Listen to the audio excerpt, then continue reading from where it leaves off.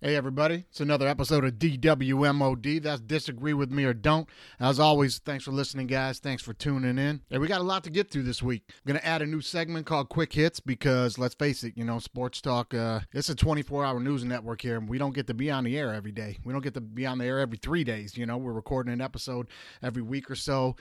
Sometimes it's 2 weeks in between, so we're going to add a new segment called Quick Hits, kind of get us up to speed, give us a chance to talk about things that have already been talked about, which is actually kind of cool if you think about it, because most times now in this 24-hour news network, they're jumping right to trying to report something. It winds up being wrong, or it winds up being way misconstrued, or in typical new sports talk fashion, it winds up just being completely dissected and turned into something it's not, so that two guys can just argue on the air so you can listen to them. So for us to attack in a retrospect gives us a chance to really lock down what's going on and talk about, the aspects of it. Anyway, we'll get the quick hits, but the rundown for today, we got a lot to get to, man. We're going to touch on the Baseball Hall of Fame. They just came out with the class for this year.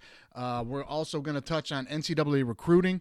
I'm going to bring you up to speed on a lot that's going on with the NCAA recruiting because of the COVID and stuff going on, and a lot of inside sources on that.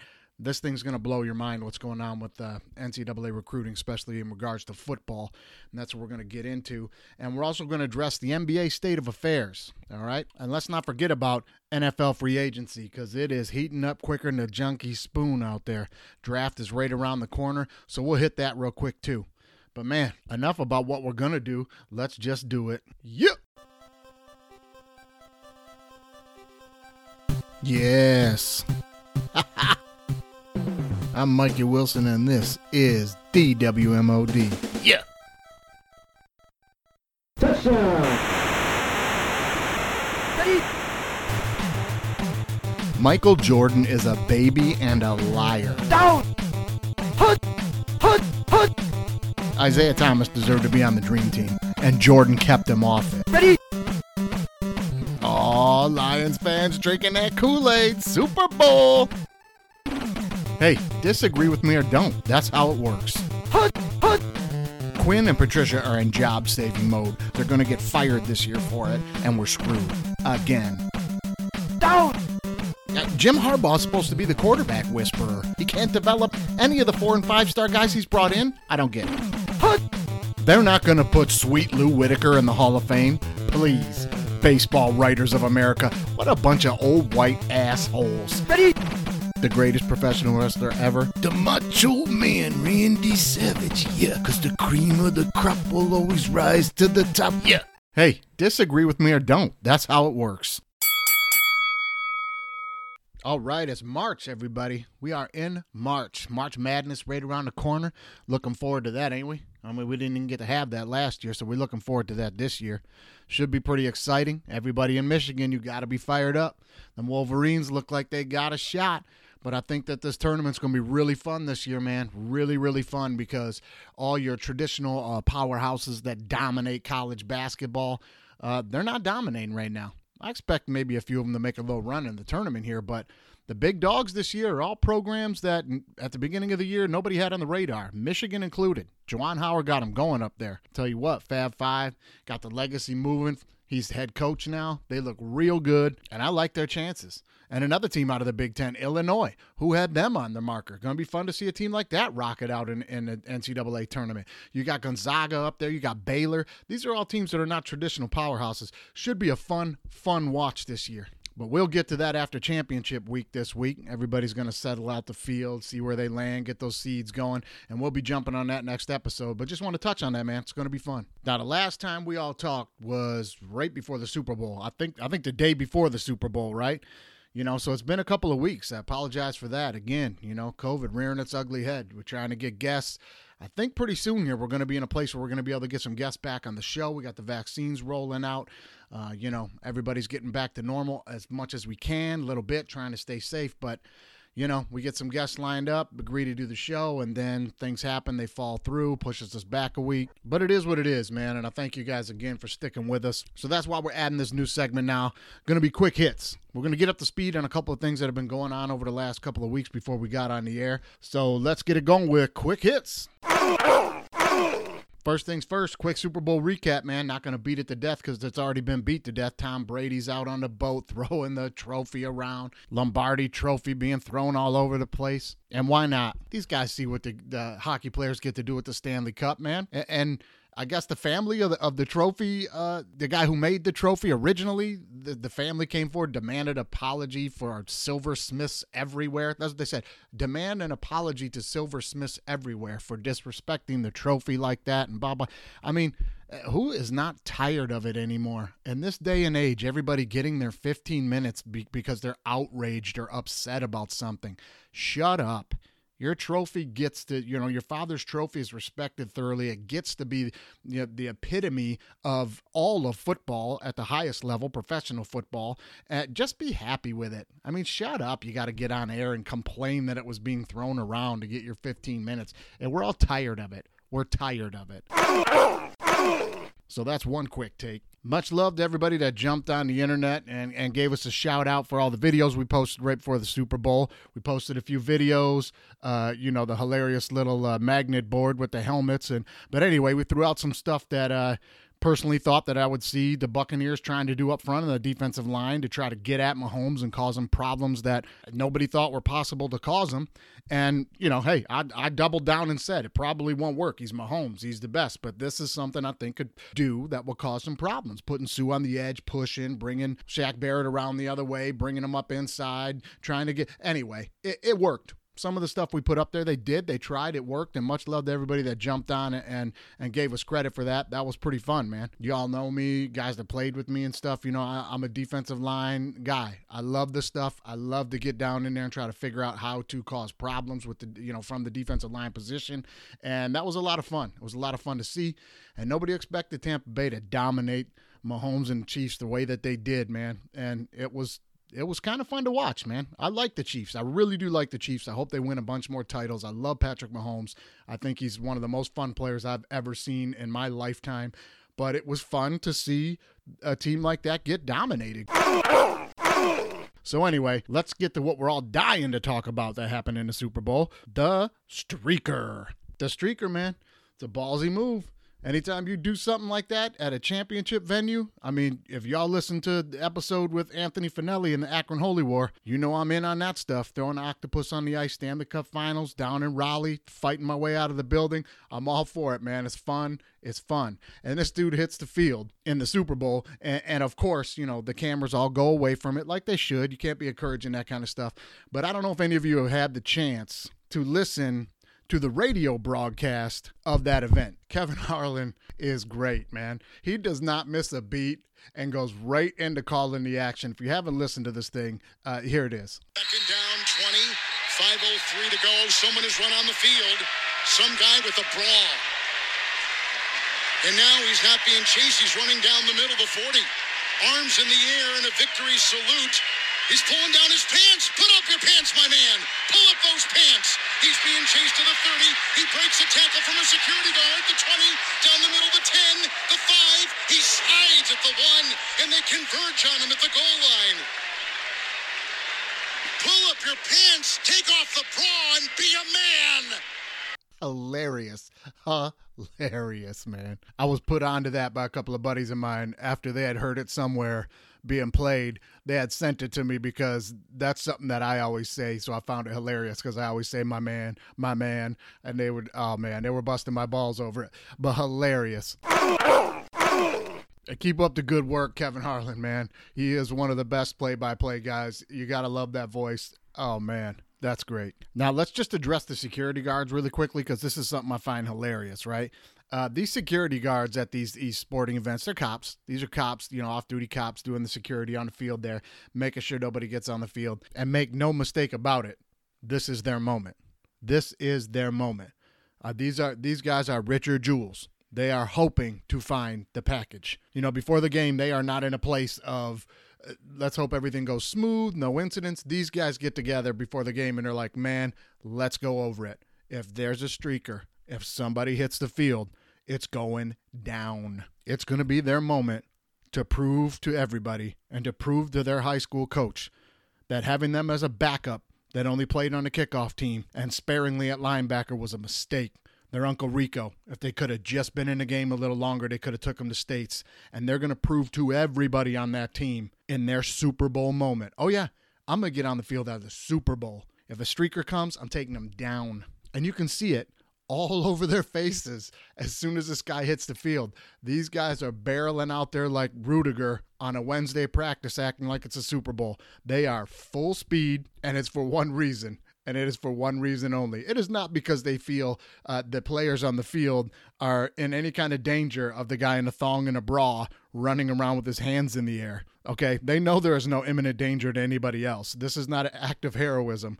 This is, I am going to light this dude up on TV and prove to everybody I'm a football player. They know Coach Watkins is sitting at home watching the game, and he recognizes him on the field, and he's going to see his mistakes. And the only thing that happens is pure vindication for Coach Watkins as he sits back easy in his lazy boy chair and rests on the fact that he was dead on. This dude can't play. These streakers always look like the second reincarnate of Barry Sanders out there. Zigging, zagging, shucking, moving. And these dudes are drunk. These dudes are on the field drunk. These cops are in top physical condition, man. Like, they don't let the big donut eaters be on the field. You look at these guys running, and they look like, okay, this guy's probably an athlete a little bit. Or he's working out or something. And this drunk dude in the thong will dog all of them and make it all the way to the goal line, man. It is hilarious. And Coach Watkins sits back in his chair and goes, yeah, oh, yeah, I knew he wasn't going to get him. It's hilarious to me every time, and it is obvious that in the pregame, they did no pursuit drills. You can see that clearly. And my only issue with the streaker, this guy has no field awareness. He's got no field awareness. He puts in all the work, makes all the moves, gets all the way down there, and then he slides too early, and he's down at the 1. He don't even get in the end zone. He's down at the 1. Anyway, hilarious and fun, and apparently the guy made like $1 million on it. I guess he bet on himself. He bet that there'd be a streaker at the Super Bowl at one of these casinos, and then he had a buddy of his take the field first, so they converged on him and left an opening, and then this guy hit the field, and he collected like $700,000. I don't know. That's the internet rumor. Maybe that's true. Maybe it's not. I doubt it, but hilarious either way. All right, on to the next one. Baseball Hall of Fame. Now, disagree with me or don't. This is the biggest bunch of contradictory, hypocritical assholes that think they hold a bunch of power. These guys, you know where I'm at with these guys. They're so full of shit, I can't even take it. But they released the results of the 2021 Hall of Fame ballot. Who's in this year? Nobody. Now, you know how this thing works. You got to get 75% of the ballot to get in. Okay, closest guy this year, Curt Schilling, 71%. Now, you can disagree with me or don't all day, but you're wrong if you disagree. Curt Schilling's a Hall of Famer. This guy's a Hall of Famer. He's one of the greatest postseason pitchers in the history of baseball. This guy, he's storied from the bloody sock to the Diamondbacks World Series run to, this guy did nothing but perform in the postseason every single time. If you had a Game 7, there's probably like 5 or 6 pitchers in the history of baseball you'd have on a short list you want pitching that game. Schilling's probably one of them. This is a guy who's won well over 200 games, 3,000 strikeout club, and the only reason he doesn't get in, and they said it, this is not speculation, they said it, they don't like his politics. This guy does say stupid stuff. Do I disagree with him politically? Yes. Do I think he's probably a bigoted, racist idiot? Yes, I do. Does that have anything to do with what he did on the field? No. Should he be in the Hall of Fame? Yes. Enough with the canceling everybody. Enough with this guy said this one thing about this group of people, so that means he didn't accomplish anything in baseball? Just stop. We're tired of it. Call him an idiot. Call him a fool. Don't have him out to sign autographs. Don't bring him to your card shows. Don't give him any press on TV. Fine. But give him his plaque. He's a Hall of Famer. Same people that want to cancel a guy like this don't even follow baseball. They want to cancel this guy for being an idiot, which I agree is an idiot. I agree. But these are the same people driving around with Michael Jackson's greatest hits and their radio in the car. You know what I mean? Come on. And if you're following this story, big credit to Curt Schilling. Big credit to Curt Schilling. When he fell short and they came forward, a lot of the voters, and said, well, I don't like what he said about his politics. I don't like his attitude about politics. When they came forward and said that, Curt Schilling came forward, and I think he issued them a letter I read somewhere, or it was a statement, whatever. But he issued to the Baseball Hall of Fame, please remove me from the ballot. He knows he's probably getting in next year. They just want to make him wait because of the things he said politically. He said, you know what? I don't need it. You can all kiss my ass. Take me off the ballot. I don't want your consideration. I don't need you fools to tell me I'm a Hall of Famer. I'm out. Just take my name off. Kudos to him. Good for him. Because these same hypocrites that bashed on the steroid era and vowed they'd never put these steroid guys in the Hall of Fame, Barry Bonds and Roger Clemens have now climbed up to 63% of the vote. So if not next year, maybe the year after, these guys are going to go in the Hall of Fame. Two of the biggest guys on the juice list, Barry Bonds for sure. For sure. Make your case for Roger Clemens if you want. It was later in his career, whatever. He was putting up giant numbers in World Series runs while he was juicing. But Barry Bonds, I mean, yeah, he probably could have done closer numbers to the numbers he did without the steroids, but he did them. And he did them for years. And he broke the home run record while he was doing it. And he's hitting 72 home runs while he's doing it. He went ass over apple cart crazy with the numbers while he's on the juice. I'm sorry, man. You're out. And these same hypocrites will bury Gary Sheffield and they'll bury Manny Ramirez on this list. Manny Ramirez, 500 home run club, Sheffield, 500 home run club. Both these guys, tons of hits. More than well-deserving, both these guys, for the Hall of Fame. And Sheffield's at 40%, and Ramirez is at like 28%. Now, if I'm not mistaken, I think Ramirez got nailed for some PED tests like way at the end of his career when he wasn't even producing anything. I mean, he's clearly jumping on to try to stay alive in the league. You know what I mean? And Sheffield, nothing. His name popped up on a list somewhere once.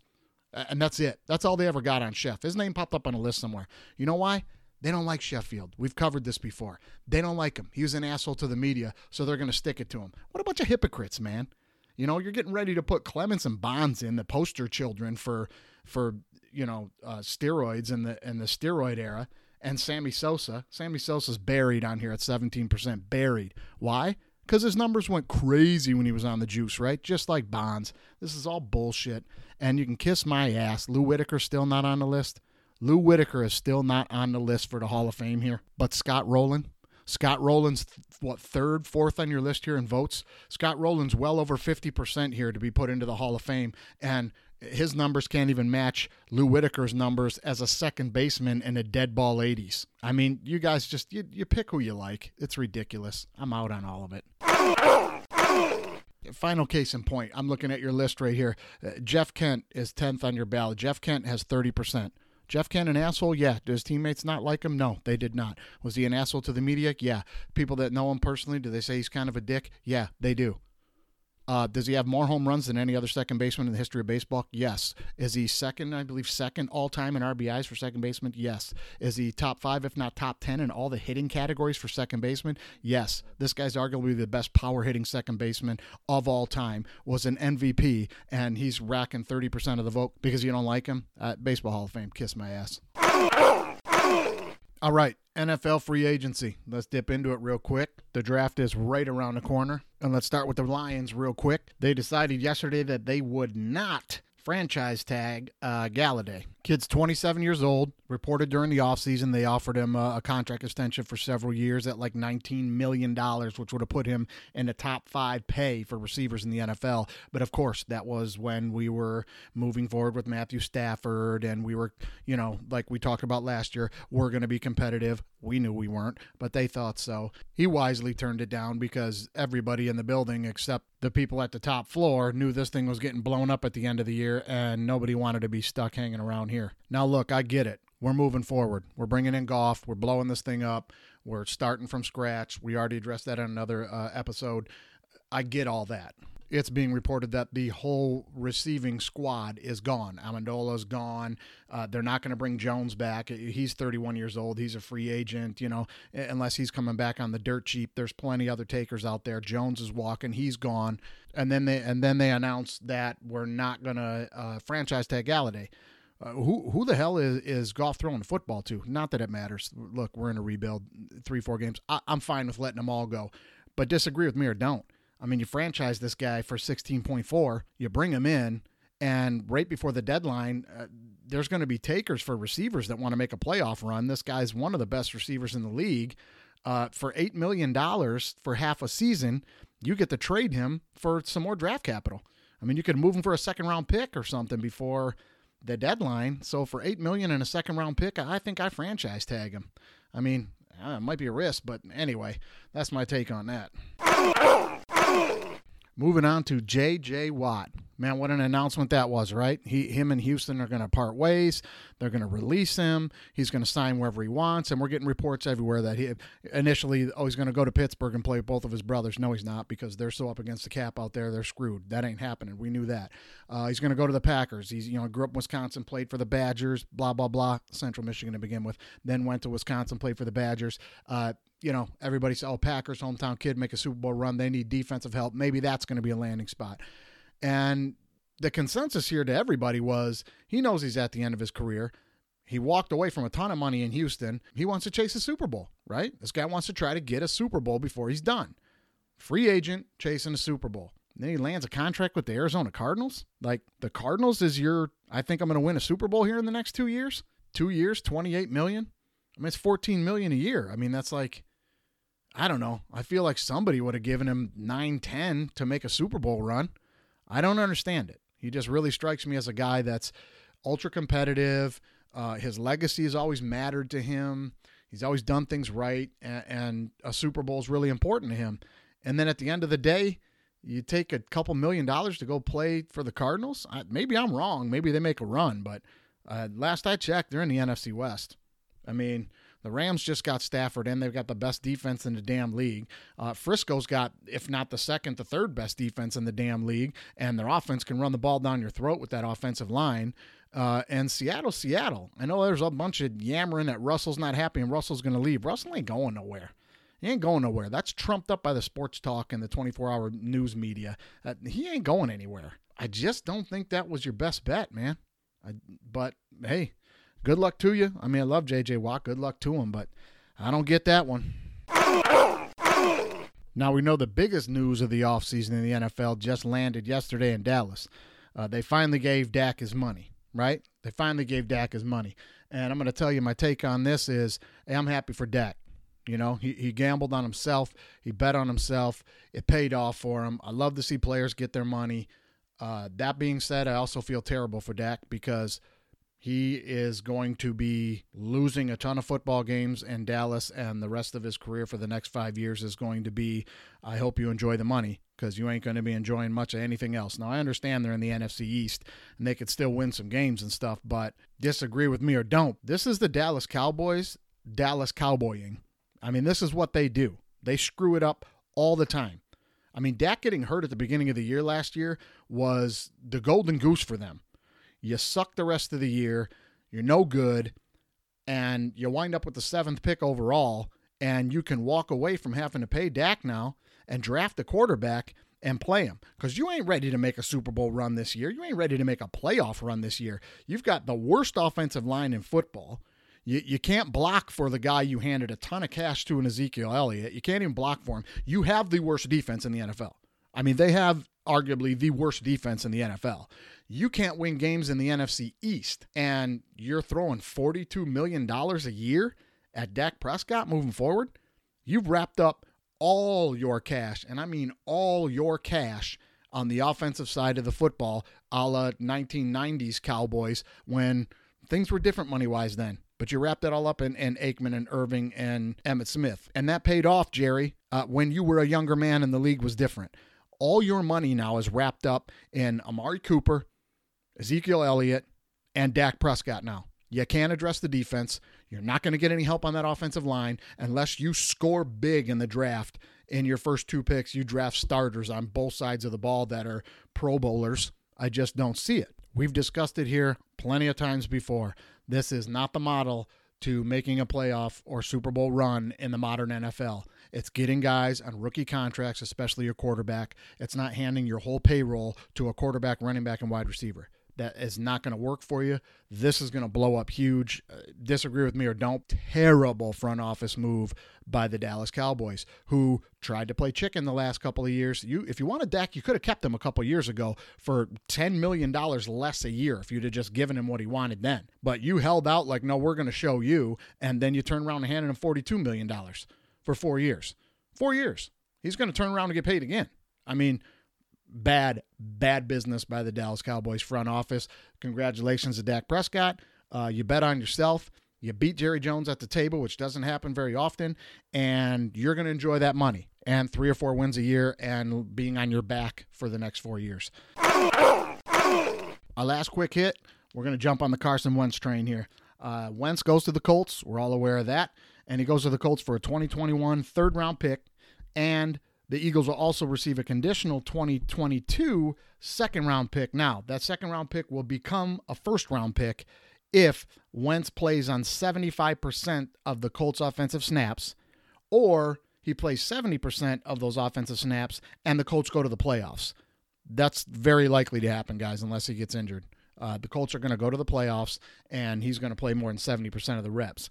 He's reunited with his offensive coordinator, Frank Reich, from when he was back in Philly when they won the Super Bowl, the year that Wentz was clearly the front runner and going to win the MVP and take them on that Super Bowl run. We all know he blew his ACL out with like 3 games to go. Foles comes in. You know the story.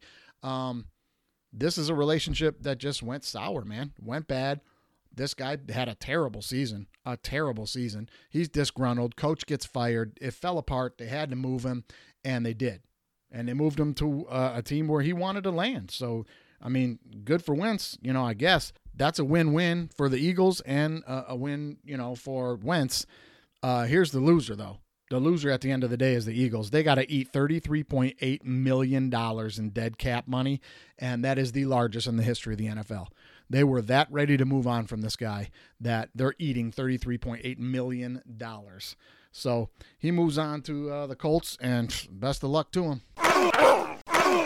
That being said, you can disagree with me or don't, but I think you're absolutely going to see a different Carson Wentz underneath Frank Reich in that Colts system with one of the best offensive lines in the league, who can run the ball better than any team in the AFC probably, and they have a Super Bowl caliber defense. I think you're going to see a different Carson Wentz.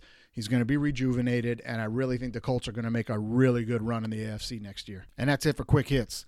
And I'm being told to make them a little quicker next time. Those were a little strung out, but hey, sometimes you just can't water down what you got to say, right? It's got to be said.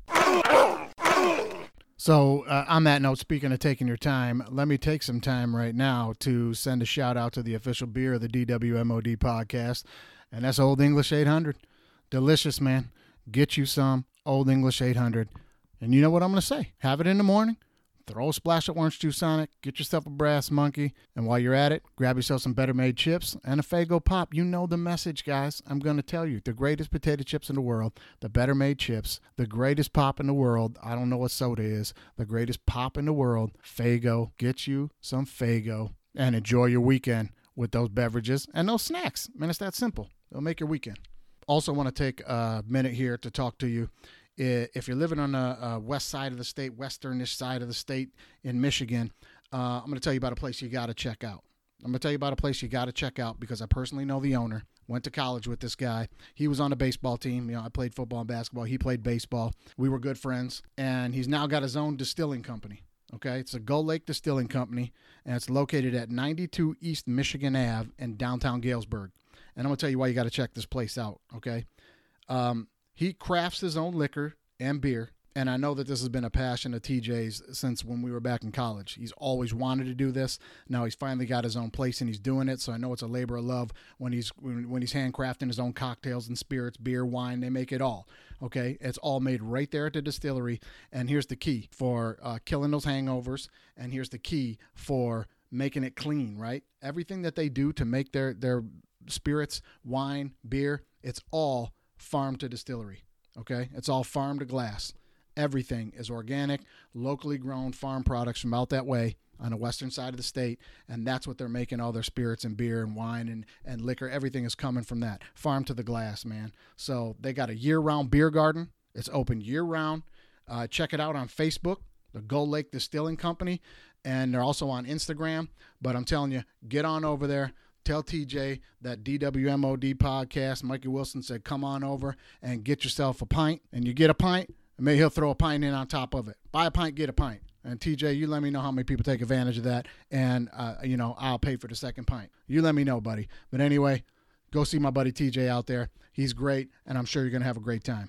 Now, my next shout out is to a guy that you don't need to be on any part of the state. You can be in any four corner of the globes if you want to get at this guy. One of my oldest friends in the world since way back in high school. We played ball together. We were best friends back in the day, grew up in Detroit together. My man, Bobby Case. He's got his own company called Case Concepts, and they're skyrocketing right now, guys. Skyrocketing all over the globe. People are ordering stuff from him. Now, they specialize in reclaimed barnwood and industrial pipe furniture. He makes his own stuff. You can make, bars for your house or little coffee end tables, couches, things like that. Anyway, I'm telling you, get over and check out his website. It's on Etsy. It's the Case Concepts. And let me tell you how popular and how big this dude is getting. The Colorado Rockies recently just did a contract with him to outfit their clubhouses and stuff, their offices and everything. The Colorado Rockies. His stuff is fantastic. Just Google it, Case Concepts. Take a look at some of the stuff this guy's making and get on the website. It's beautiful stuff, man. Congratulations, Bobby. Congratulations, TJ's. Glad to see you guys are killing it. And you guys support them. Check them out and let them know DWMOD sent you over there. Get some quality stuff. Now, I bet you're wondering why in the NFL free agency talk there and quick hits, I didn't address the Deshaun Watson situation. And I didn't because I think this is a perfect segue to move into this week's main topic, which is the state of affairs in the NBA. Now, the reason this is a good segue is because I feel like this Deshaun Watson case feels a lot like what's going on in the NBA to me. This doesn't feel like a Wentz situation where, the relationship with the team is falling apart. He's not performing very well. He wants to move on. They want to move on. That's a different situation. That's some typical NFL stuff. Eating 33.8 is not, but you get me. The Dak Prescott thing, he winds up staying. He winds up staying in Dallas. He doesn't demand to be out. He was just holding out for his money. That's an NFL thing. This thing with Watson, although I feel he's justified, they screwed this up.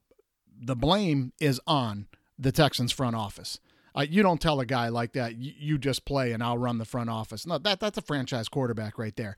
Even if you're going to do whatever you want, you bring him in the room and you sit down and you have a cup of tea or a beer, or whatever the hell you have down there in Texas, and you make him feel good. You make him feel he's part of it. You hear him out. This is on them. And I don't have an issue with what Watson's doing, but I'm keeping a very close eye on how it goes down because this feels like modern day NBA. In the NBA, the players hold all the power now. And we're going to get into breaking down why that is, but they hold all the power. They go where they want. They demand trades like Harden. I'm going to go where I want.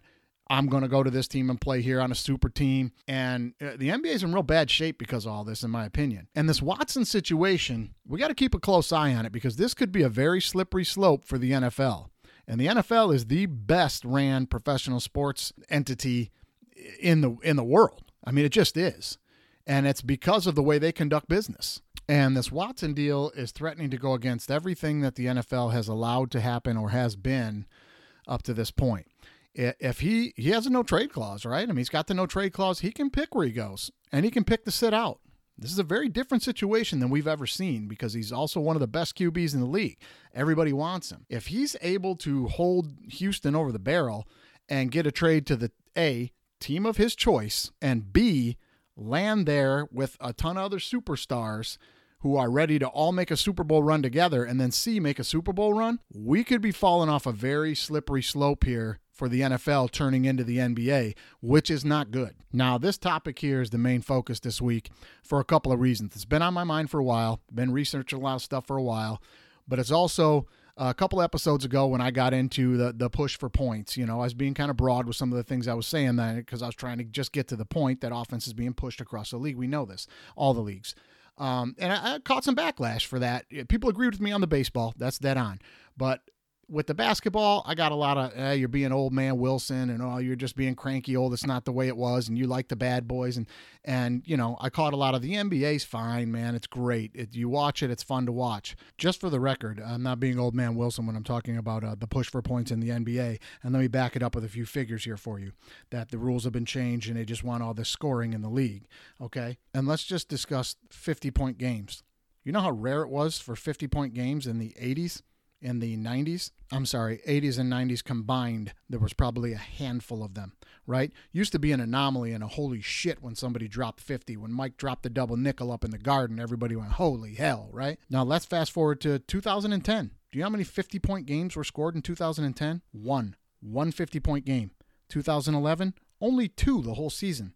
2012, only 3 the whole season. You follow me here. 1, 2 a year. That's what's going on. So from 2010 until 2012, that's 3 NBA seasons, there was only 6 50-point games. Do you know how many 50-point games there were in the month of March in 2019? The month of March, 7. More than those other 3 years combined, okay?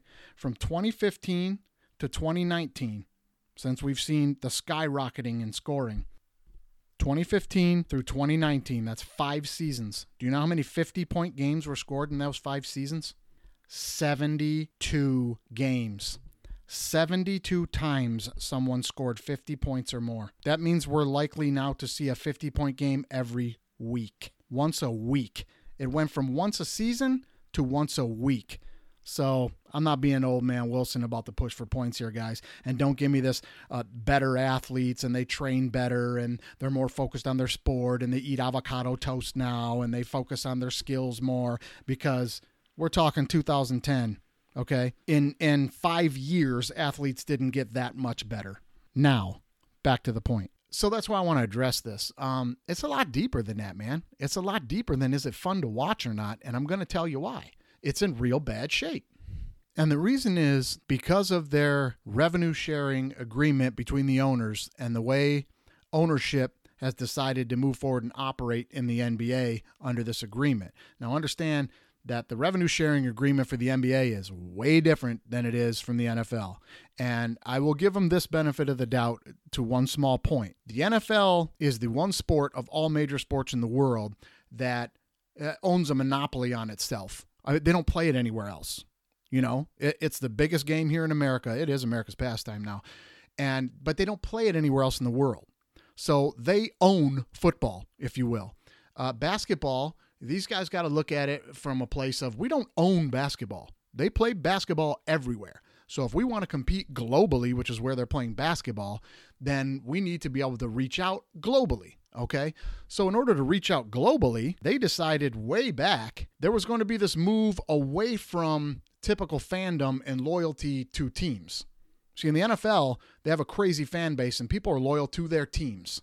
People like certain players and all that, but it's very rare that you follow a player around and then that team becomes your new favorite team. That's not common in football. Football crazies are football crazy locally, and you follow your team. That being said, the NBA saw that the dollar sign grab a long time ago with Jordan in the 90s was to brand the players. It's far more lucrative moving forward to move on the brand of players as the forefront of the league. And that was, big time push during the Olympics. They saw that. Game went globally. It was a perfect storm. Jordan's the biggest star in the world, and then they compete in the Olympics, and then they go overseas, and you've seen the documentary. Those guys are rock stars, and then they understand, we have a global asset here. This is money. This is now bringing China into the mix of putting games on TV and stuff because of this guy. So at that point, they decided to move down this road of loyalty to the players from a fan perspective and a business perspective. Let's have the people be loyal to the players. The franchises really don't matter. They're placeholders. Now, it's important to the league in order to move forward in that fashion to have your star players, your big star players, playing in your biggest markets. That's not going to be beneficial for the NBA if Kobe Bryant had played his career in Charlotte. That's not going to work as much as it worked like it did for the Lakers, if he would have played, in Minnesota or something. Not the same thing. So you understand that. Now these stars need to get to major markets. And the stars want to get to these major markets too, because in the NBA, it's all about your brand. You're making money on your shoes. You're making money on all kinds of stuff that's your brand. And understand this, the owners of these small market teams are just as much to blame because they were all in on this. This started around 2012, okay? In 2012, the NBA reached a new agreement among owners that was going to bring in this new revenue sharing system that they use now. So to explain that, by 2012, the owners of these small market teams already started to see this movement was starting to take off big time. Stars are heading to major markets. We really can't compete anymore, and it's hurting us financially. And they cried out, we need to have a talk about this. And when they had a talk about it, the talk went like this. Well, what about if we just take care of you guys? What about if we pool a certain portion of the money that's brought in by all the teams, and we share the revenue. So they came up with this system where, in simple terms, they explained to these small market teams, we'll do this. We'll take everybody's total revenue at the end of the year per team. Like at the time, let's say the Knicks make, $340 million this year in profit, right? So they take all 30 teams, they take their revenue, and then they get an average. What's the average for the league per team? Add them all up, divide them by 30. Here's your average. Then they put a formula in place to say, now take that average and let's keep everybody in the profit margin by setting a salary cap. So this formula kicks out a salary cap every single year based on the total revenue from the league. However much money they made, divided by 30 teams. Each team made $150 million on average, let's say. It's more than that. Let's just say $150 million on average, right? So now we need to set the salary cap. And small market teams, listen to us now. We're going to set the salary cap at a place where even at your smaller revenue, you're going to be able to make a profit. So if we're at 150, we'll set the salary cap at 90. No one can spend more than 90, so you can spend 90. Everyone else spends 90. That should keep us competitive, spending the same money, right? And you're still going to make a profit at the end of the year. Herein lies the problem. Well, these bigger teams, they can spend a little more than 90. Yes, they can. But little teams, we'll make them pay a luxury tax if they do, which means even more money in your pocket because that's more money into the coffer to be divided up with the revenue sharing. So if they go over, they'll pay for it. Oh, okay. So these small market owners get it in their head, I don't even have to put a great product out anymore. I can have a low payroll. I don't have to hit the 90 million mark. And at the end of the year, everybody that made all the money is going to have to share money with me, and I'm still going to make a profit. Well, my profit margin is going to be bigger, a la Chicago Cubs for years, if I just don't spend a lot of money on the roster. Now, not all teams did that. But a lot of them were more than happy to do that, and they signed on to this thing aggressively in 2012. Here's how we'll move forward. Cool. Now, keep in mind that revenue sharing in the NFL means everything. There's one TV deal, they all split it. There's one merchandising deal, they all split it, meaning jersey sales are all lumped in together. That money's divided among everybody evenly. It's all straight socialism in the NFL, which it works great. They're the most lucrative business that there is. Also, the ticket sales in the NFL. The home team gets to keep 60% of the gate. The other 40% of the gate goes into a pool, which is then all added up and divided among all teams equally at the end of the year. So, for example, Lions at Patriots, right? Patriots retain 60% of the ticket sales for that day.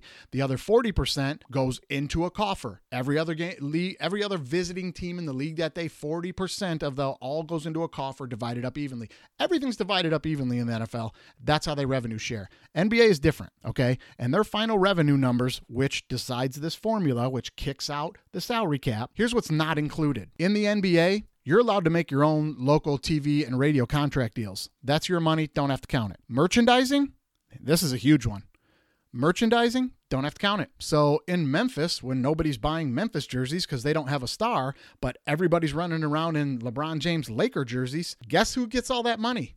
The Lakers. And then the Lakers don't have to count that in their revenue, and they don't have to share any of that. That's a problem. And here is where it starts to snowball for the NBA leading up to our next time point here, which is going to be 2017 when they revisit this thing. But here's what starts happening over that period between 2012 and 2017. Your superstars are moving to major markets, which has been a thing for a while now, but now we're starting in with the super teams. Okay. Used to be you had a superstar go to, New York or go somewhere. There was enough superstars around the league where you still had like a Dominique Wilkins in Atlanta, or you still said, you get my point. Now these super teams start.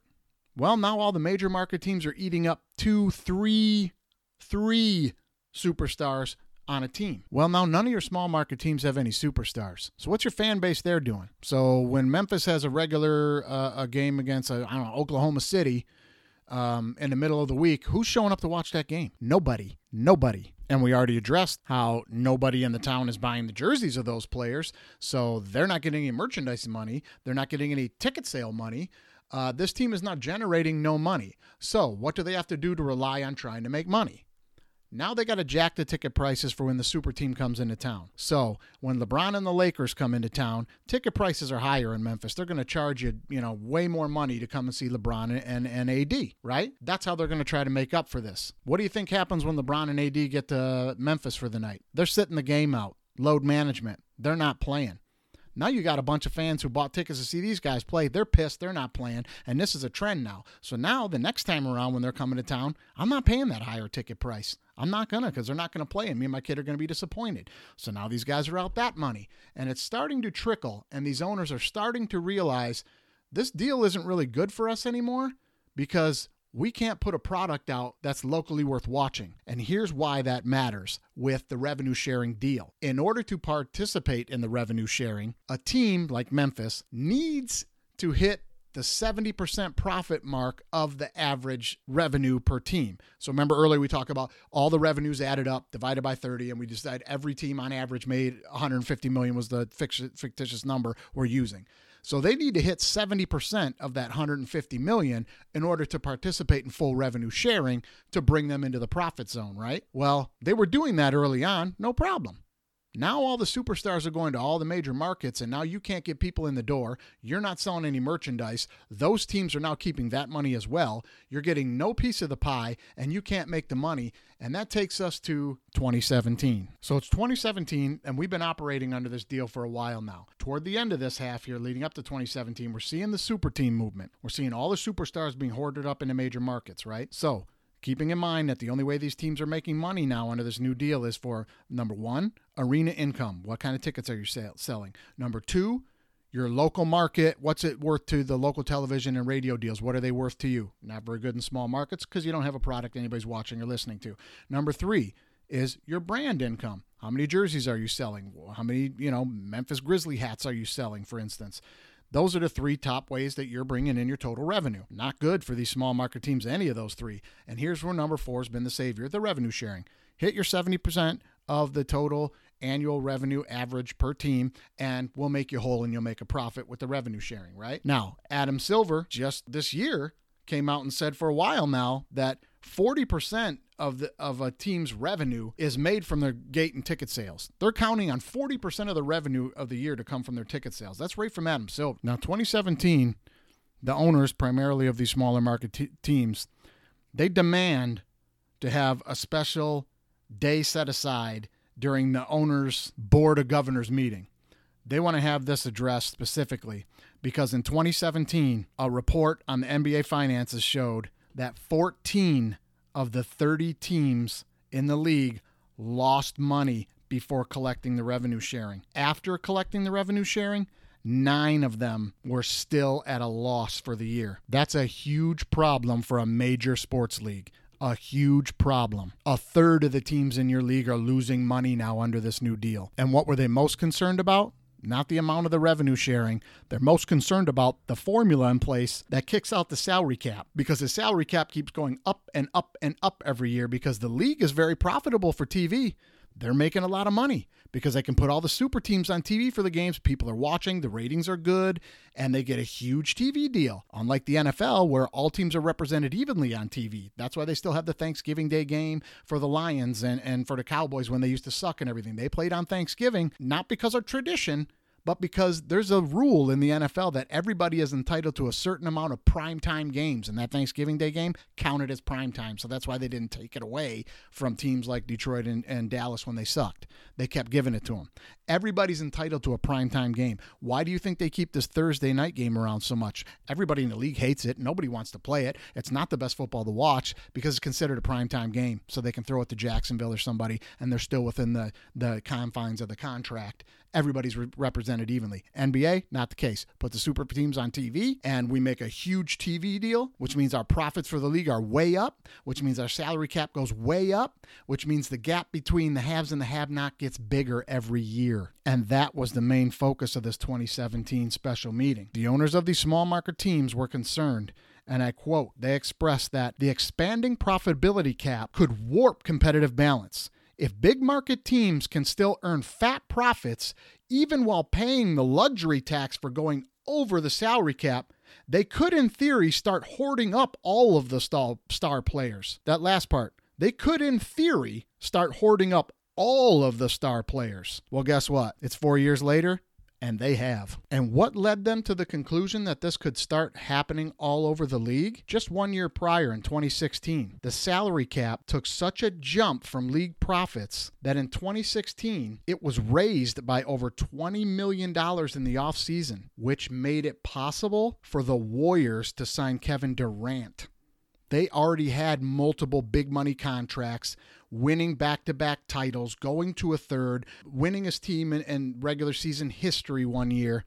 They're already capped out. The league jumps another 20-something million at the end of the year, and they have enough room now to bring in Kevin Durant. He's not staying in Oklahoma City anymore. Leaves the small market, goes and plays with them. That was the red light to all these small market teams. That's when they started to catch on. This shit ain't working for us. What do you think the financial hit was to Oklahoma City the next season in comparison to one season before when they had Kevin Durant? What's that television contract worth to them now? What are those radio contracts worth to them now? Whether they're up or not in the next 2 years, they're going to go down. They're going down. You selling jerseys? Nope. The Warriors are getting that money now. That's a big hit to a small team.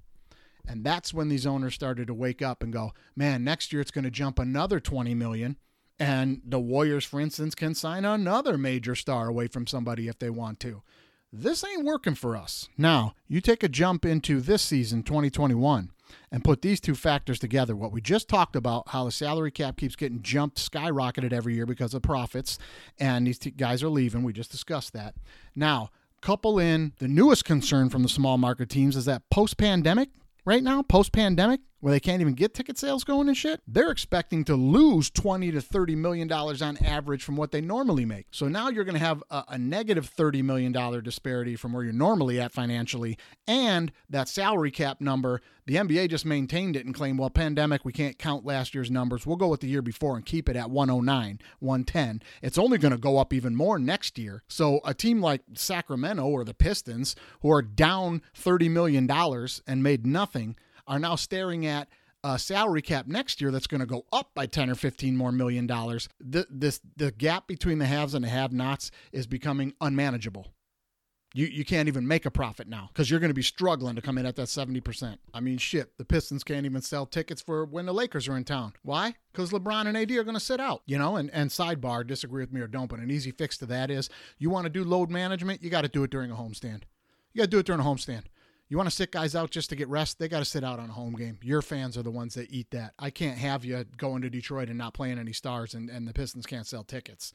Anyway, back on track. So nothing gets done but a bunch of head padding and back padding after this 2017 alarm goes off when Durant winds up going to the Warriors in 2016 because of the raise in the salary cap. So nothing really happens. We hear your concerns, right? So how are they managing this moving forward? How are they going to put a Band-Aid on this thing? Because they can't go back. They can't go back and change this deal now. How do you get out of this thing now?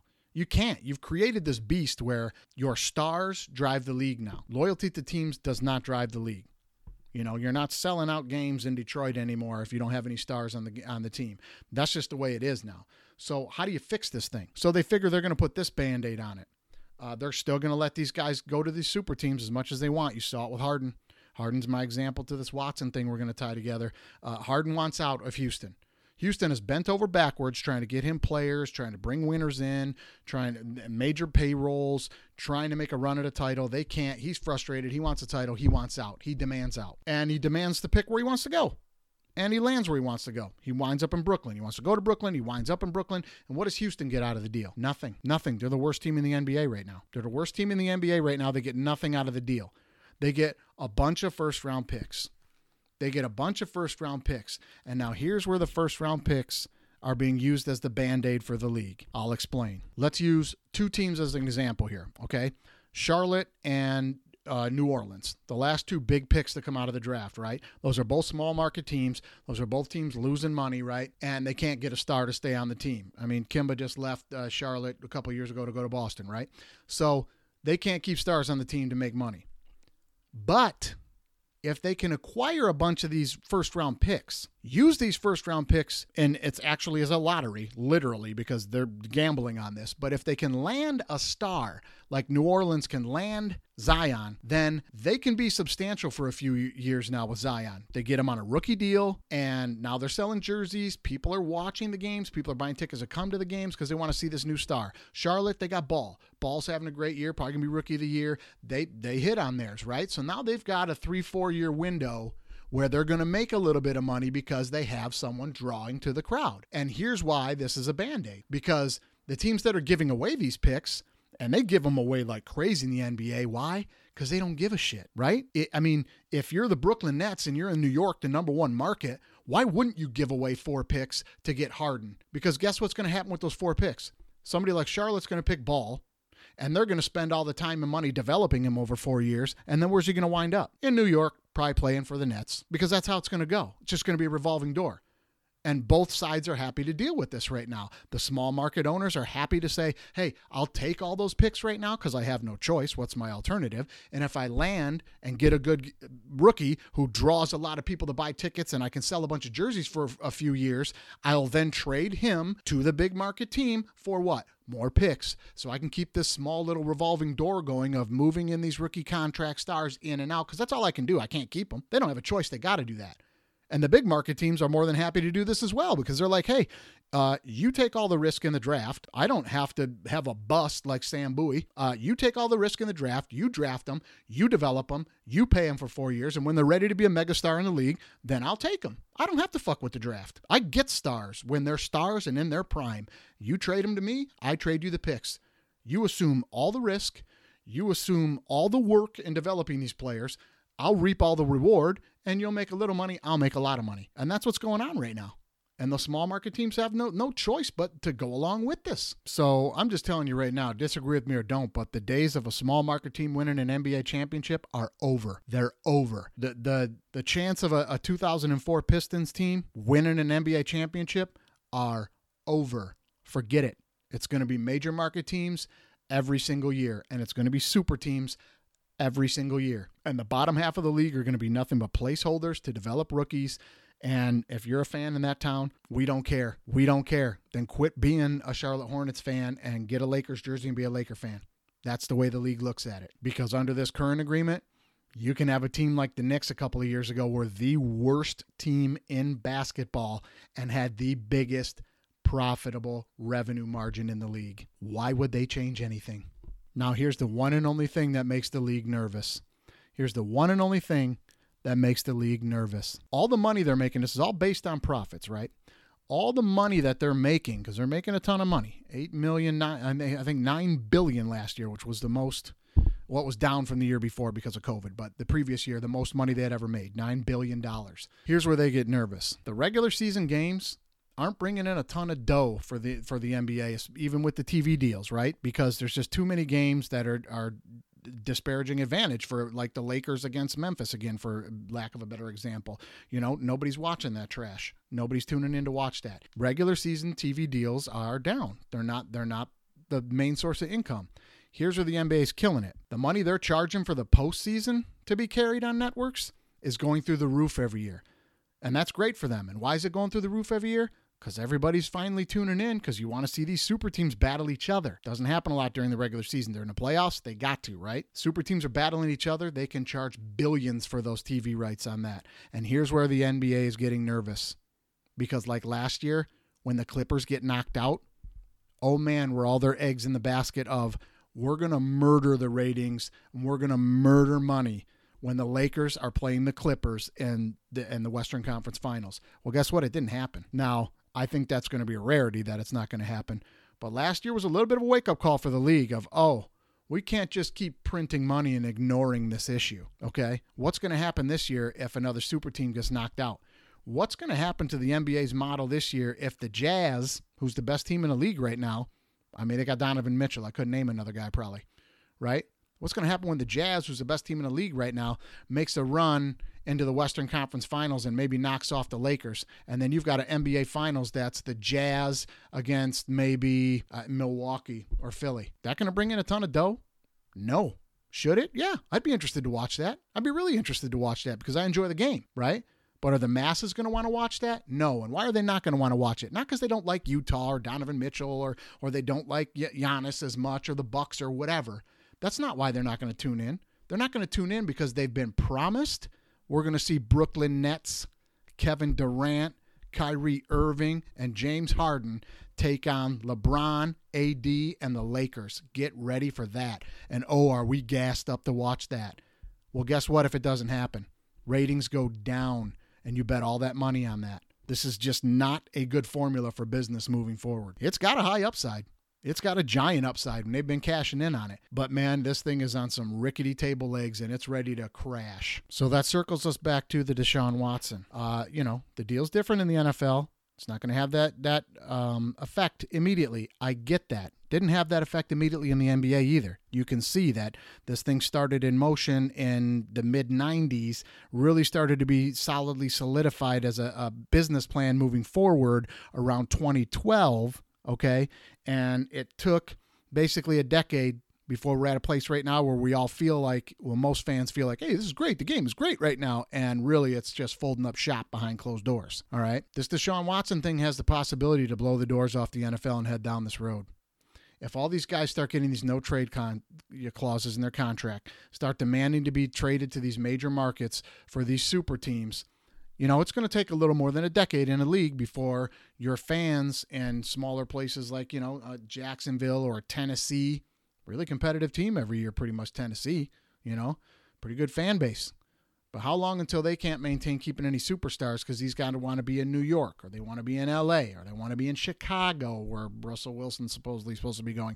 You see what I'm saying? So once these guys start holding out, creating these super teams, chasing Super Bowls and building their brand in these major markets like that, how long until the small market owners in the NFL get talked into by the bigger owners a la Jerry Jones and the Cowboys into, guys, if you just listen to us and go down our road, we'll help you start making money again. You're losing money now. You want to make some money? Agree to this deal. Let's change the revenue sharing. Let me keep some of my own money I make off the Cowboys in my own coffers, and I'll share some of my profit with you. And these small market teams are then forced to say, well, we have to because we can't maintain this anymore. We can't make money anymore because the Cowboys or the Patriots up in Boston are stealing all the good players all the damn time with these super teams. I mean, you see how it starts and where it goes. So keeping a close eye on this Watson thing, and I'm not, crying the sky is falling. I'm pointing out to you very specifically and factually what has happened in the NBA, and we've all had a blind eye to it, and what can start happening in the NFL here. And the NFL is the best product in professional sports. If they start heading down this road, it's going to get bad. Now, our final order of business on this episode, NCAA football recruiting and how it's being crushingly affected by the pandemic and how the NCAA has no idea how to handle it at all. Now, this is something that I'm paying very close attention to because my son is a junior in high school. He's a pretty decent football player. He's a big kid. He's like 6'2", 300. Any coaches out there listening? He's like 6'2", pushing 300, about 280.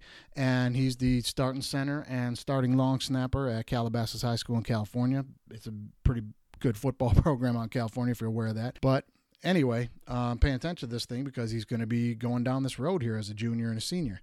Now, all this information I'm going to give you is coming from very reliable sources. This stuff is coming from top-end Division I coaches, Big Ten, and et cetera. And I'm going to explain it to you really quickly how it's being affected. Okay, so in order to understand what's going on going forward here, and I'm going to keep this quick for you.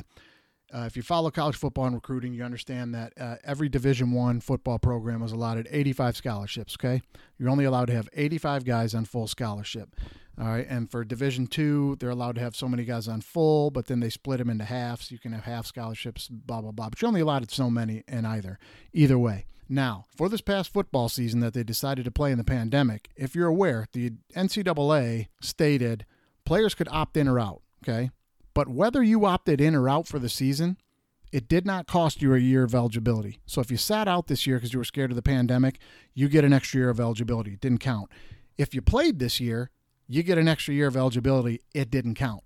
So all your fourth and fifth year seniors that were on the team this year that aren't guys that are going to the NFL, which, mind you, is 97% of college football players, they get an extra year to come back and play again next year. If you were a freshman this year, on scholarship, redshirt freshman came in, this was your first year in the fall, you're still a freshman, first year, redshirt again, okay? That being said, the recruiting class that comes in this year is now lumped together with that freshman class, and what you would normally have, maybe 20 guys on a scholarship in a freshman class at a major Division I program, you now have 40, all the same year of eligibility, okay?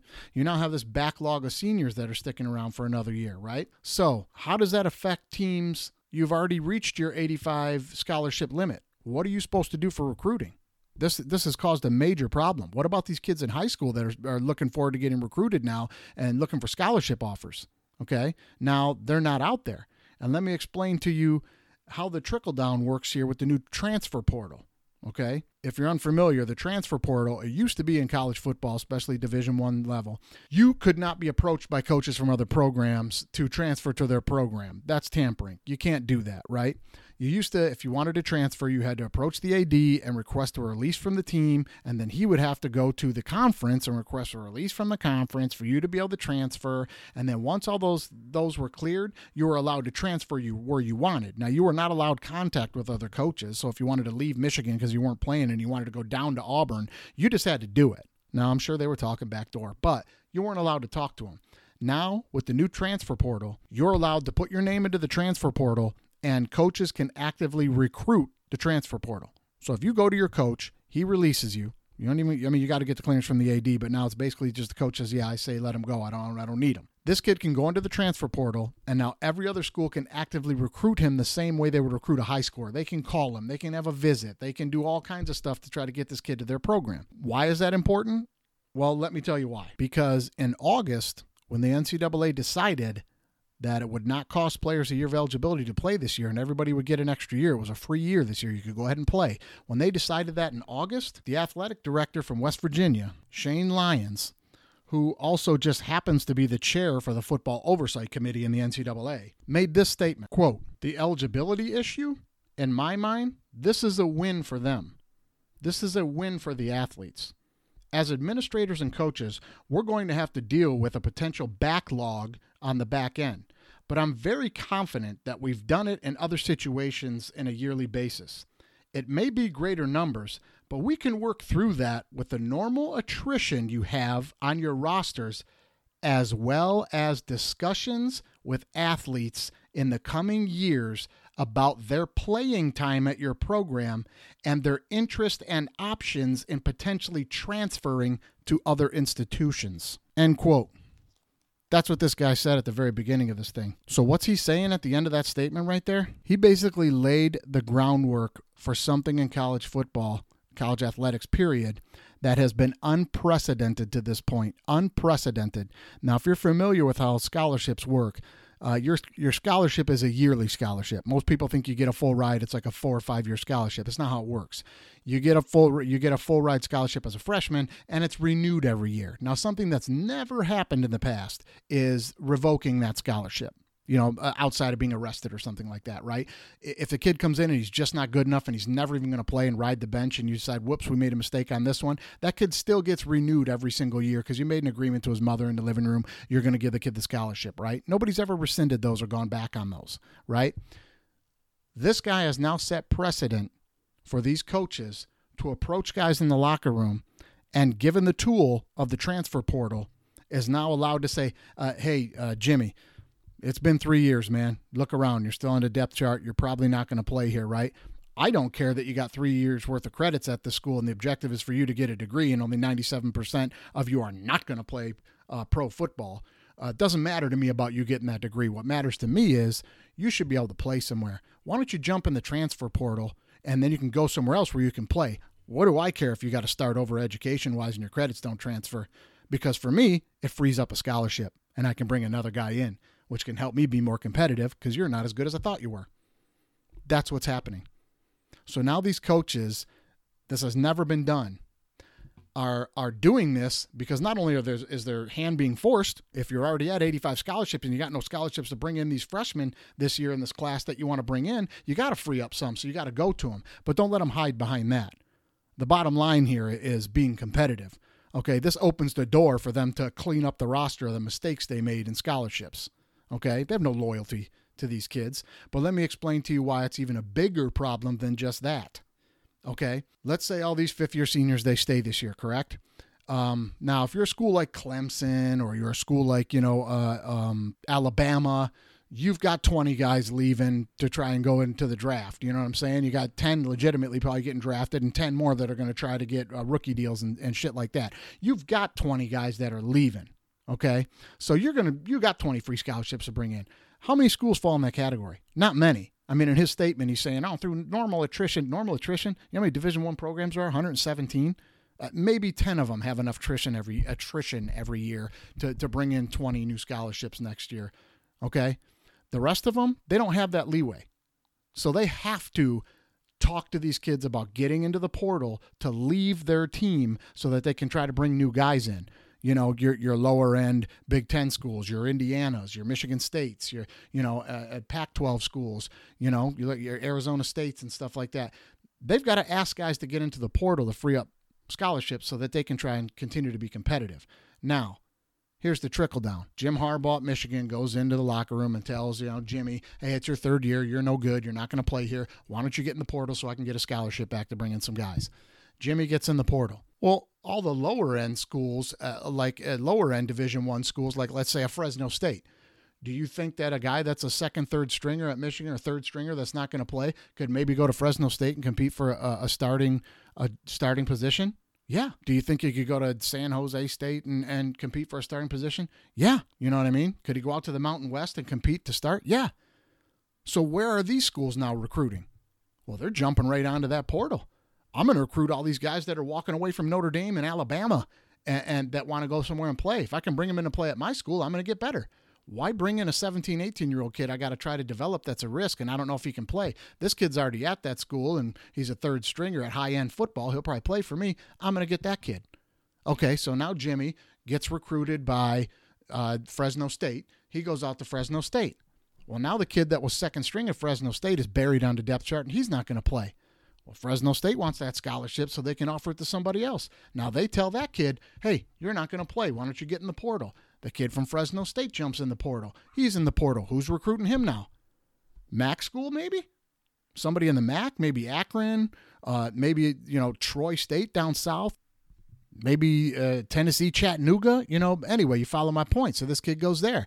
Now the kid from Tennessee, Chattanooga's in the portal. Well, now the Division II coach wants to grab this guy. He's a legitimate Division I backup at a Division I. He can come into my Division II and play. And you see where I'm going with this. Now he's at the Division II school, and now the kid at the Division II school is not going to play. So now he's in the portal. Now you got Division III coaches looking in the portal to bring in a Division II guy to make their team better. This is just a trickle-down effect, and now there is no place. There is no place for these kids coming out of high school unless you're some kind of stud. And that's everybody's answer to this thing all the time is, well, if they're good enough, they'll get the scholarship, blah, blah, blah, blah. And no, they're still going to give scholarships. Yeah, they're going to give scholarships to kids who are studs. That's not everybody. That's not everybody. Matter of fact, the vast majority of kids in this bubble of getting scholarships and stuff are not the studs. You are talking about the 3 to 5%. Okay, the rest of these kids are not. The scholarship program in NCAA football, 97% of the kids that play in there under scholarship are not going pro, man. This is about getting an education and getting ahead in life without having school loans and getting yourself a diploma and, for the most part, getting out of dire urban situations and neighborhoods and maybe family situations, poverty situations, things that can better your life. Okay, 97% of the kids involved in this, their lives are bettered by getting these degrees for the sports that they can play. This isn't about who's pro and who's going to be good and your Clemsons and your studs in high school. They're going to be taken care of. The 3% will be taken care of. Okay, we're talking about the vast majority here that is now affected. And there is no place for these kids now. There is no place for these young kids in this junior 2022 class and the junior 2022 class. And the following year, the 2023s. This is going to be a problem. Okay, your 2021s are already screwed. Those kids coming out this year are screwed unless you're a stud. But the next 2 years is going to trickle down and be the same thing. So the NCAA has screwed this thing up majorly, and it's high schoolers that had a chance to better their lives and change their families' legacy in the most part, change their family situations for the most part, are going to be screwed over by this. they got to do something to fix it. They got to award some extra scholarships or try to flatten this thing out over the next bunch of years because this is ridiculous. But that's what's going on. If you're unaware, that's how college football recruiting is screwed right now, man. So I know we went a little over this time, man. We're at about an hour and a half. I'm getting the wrap here. So anyway, I felt that was important to bring up and to address because it's a big problem in sports right now that nobody's aware of. Nobody's really aware of, and that's what's going on. But anyway, man, I'll let you guys get going. I'll thank you so much for listening again. We'll try to get one out quicker next week, trying to get some guests together here. And tune in, man. We'll see you next time.